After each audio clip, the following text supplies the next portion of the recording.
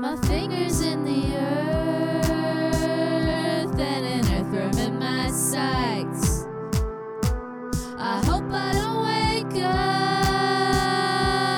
to new bug bites. Welcome to our intro episode of the Rhizome podcast. We are currently the team behind Roots for Change, a youth collective brought together in 2019. And we thought we should first introduce ourselves to you before we get into the podcast episode. So we named the podcast Rhizome after long deliberation. Our first contender actually was Taproot Podcast, but that was already taken. So as a play in words from Roots for Change, we want to stick with a quote-unquote plant theme. We wound up on that path of researching etymologies of plant stuff, and we thought rhizomes were the right fit. Rhizomes are stems that start from one plant and spread laterally to create new offshoots. We thought this reflected how we're all interconnected once we dig a little deeper. Nature is more than just a luxury to me. It's a space to build a home. Now to introduce ourselves, my name is Wen Chan. I use they, she pronouns, and a little bit about me. I'm 22 years old, almost 23. I'm a second generation Chinese immigrant. My parents are from Hong Kong, and I grew up here in Misquitchie, Muskegon, or so-called Edmonton, since I was about 5. And I mainly lived in a very white suburban part of the city. And in the past years, I really wanted to feel part of a community of shared values. That was something that I never really had growing up. So I went on this journey to try to reconnect with my own culture and identity and do something about the anger I was feeling at the state of the world. So I was getting into community organizing with climate justice, poverty, and food. And being into podcasts for a long time, I got involved with a feminist radio show called Adam and Eve with CJSR. And that's how I'm kind of coming here today, working at this podcast with Roots for Change. And for me, podcasting is a way for us to understand one another and hear each other's stories to better understand ourselves and our other relationships and commitments for a more livable world. So I'm really honored to have gotten to call this team here my friends, and also for the relationships we've built with all the guests and people involved in the podcast. And I hope these stories and perspectives we'll hear soon will mean something to you and how you engage in the world and your own relationships. And I'll pass it to Reese now. Hey, I am Reese Korean. My pronouns are she, her, and I am a 17-year-old first-generation immigrant from India. I moved with my family here when I was in grade 4, as a tiny little girl.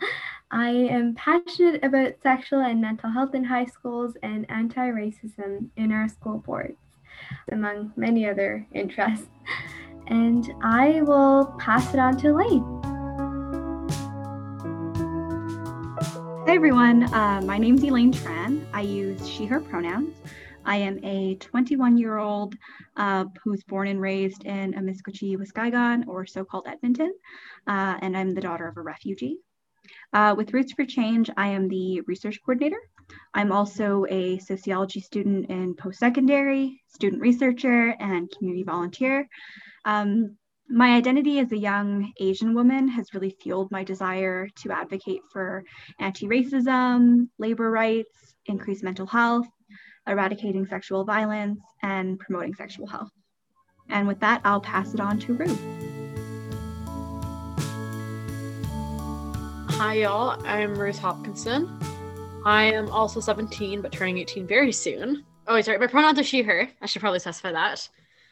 I'm a second generation queer Muslim immigrant born here in Misquitchie, Muskegon. For me, my work has centered around climate justice here in Alberta oil country. Other than that, I would say what really drew me into this work in particular is I love the intersectionality, and I believe that through intersectionality we can bring change. So I found that while working with this team, I've had a lot of learning opportunities about such topics. In terms of schooling, I am going into engineering. I'll pass it on to Dee. Thanks, Ruth. Hi, folks. My name is Dee. I use per and he pronouns. I am the Roots for Change coordinator. I am also a frontline support worker practicing harm reduction principles. Other than that, I am also a queer, trans, BIPOC, and youth migrant rights organizer. One's with a hue, the other is with Anapayan. I truly believe that educating, organizing, and mobilizing other youth is key to seeing the change you want to see in the world. I'm particularly interested in connections across our communities in terms of fighting against capitalism, imperialism, and how systemic migration has affected the communities I organize with today.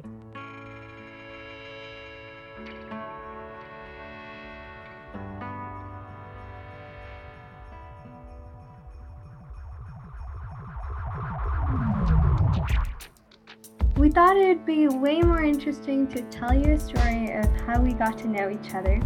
We know our own experiences have definitely impacted the direction of this podcast, and we think it's important for y'all to understand where we're coming from. So how about we take you back to August 2019, where most of us met each other.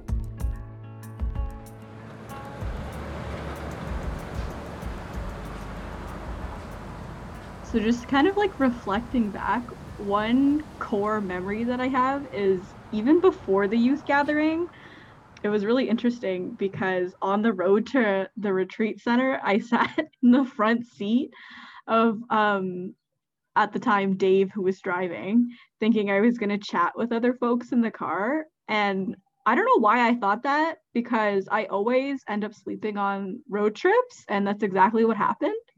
And so when everything was over and it was time to kind of like head home, everybody made me sit in the back. I remember that. That was really funny.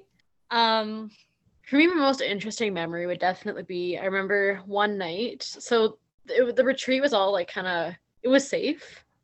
So I could like walk alone at night without feeling like terrified. And that was really fun because it was my first time, I think, like actually just like walking alone and just having fun. And I went out and there was like so many cool nature scenes, and I like very much am at peace with nature. So, it was very nice to have that happen. One of my favorite things about the camp was the food. I don't know if you guys remember, but the food was so good. And I remember on the last day, I was sitting there and talking, and they put out the dessert, and I just like kept on eating slowly and taking everything in. And everyone went outside to take a picture, and they were taking back the dessert, and I was like, I want everything. So I like rushed to get all the dessert, the little brownie bars, and then when I was like in the picture, I had like a couple in a tissue holding with me while we were taking the picture. Also, okay, I have another core memory. I'm not sure if anybody else remembers this, but does anybody remember that one night where like 6 of us went at the same time to the kitchen to get a midnight snack? And then we ended up staying up the whole night. Totally. Together. That was such a fun night. Was I there? I think you were there for a little bit and then you went to sleep. But I remember like literally everybody was there because everybody was like, we're hungry. We want to get like some yogurt or something. And it's like 12 o'clock. Nothing is a greater uniter to humanity than midnight snacks. Yes. This is just all about food now. I remember. Similar to like the after hours activities. Were any of y'all there when we were all just drawing together with Sam and like AJ Loudon? Mm-hmm. That was super fun. And I thought Dave was really cool because that was really fun. Oh, yeah. It was so heavy, but I was like, Dave. Dee, you're the only one of us who could like pick it up and actually pull it. His crossbow. I remember at that moment I was like, Dee, I cannot mess with this man. Everything I aspire to be. So yeah. I was literally struggling. I was like, yeah.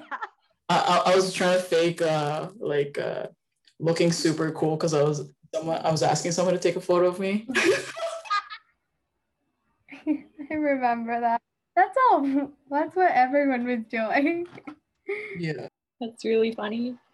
Yeah, I wasn't at the camp, but the first time I met y'all was in the summer last year, I think. And we were all getting together, and I was really shy, and I just ate my falafel wrap and didn't talk to anyone.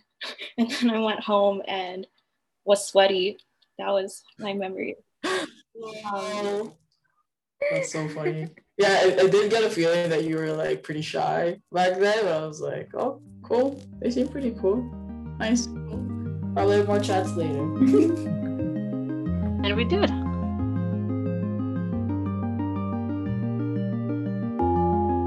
Now that you know a little bit about us, let's get into why this podcast is happening and what we hope it'll do. We think longer form storytelling through podcasting is a really compelling way to reach people and create social change, especially from youth most impacted by systemic violence, who are often not taken seriously enough or given opportunities to be heard. This means disproportionately to spirit, queer, trans, Black, Indigenous, racialized, working class, disabled, femme youth. We know we won't be able to cover or represent all perspectives and issues youth face. However, we hope this podcast ignites something in each of you to continue the resistance and building of relationships and to improve our communities. Given this all, we identified 4 issues that we wanted to explore deeper. First, we saw that Islamophobic, racialized, and gendered violence against Black Muslim women continues to be exacerbated during this pandemic. We wanted to explore these intersections deeper locally by amplifying one of the voices of young Black Muslim women in our communities. We also saw how anti-Asian racism has increased exponentially during the pandemic. And so we wanted to dig deeper into how the colonial legacies of the land which we are on interlock with the experiences of many Asian peoples here. As majority Asian youths ourselves, we see how the Asian diaspora and diversity of Asian experiences have been shaped in mainstream discourse through largely liberal, middle class, and reformist ways, uprooted from the implications of colonization and capitalism. Next, we also want to explore food access and security and what this means for youth. Having access to food is just the surface of what food means to many marginalized youth. Food creates community, are ways to practice or reconnect with one's culture and traditions, shape our identities, and mark our social and class positions by what we can and cannot access. Lastly, we found that our high school experiences had a lot in common with the lack of sexual health education. We see how this can have deep impacts on a youth's mental health, especially with the stigma of sex, mental health, and not to forget the added complexities for queer and trans youth in our society. We look forward to explore these topics more and connect with you. You can find our podcast on all platforms and find the written transcripts on our website at jhcenter.org/rootsforchange. We couldn't have done this project without the support from the Edmonton Community Foundation and with help and mentorship from Radio Extraordinaires, CJSR 88.5 FM. We'll also be streaming on the radio, so keep posting where you can listen to us on the airwaves. Thank you for spending time with us today, and we hope you'll tune in to our next episode. See ya!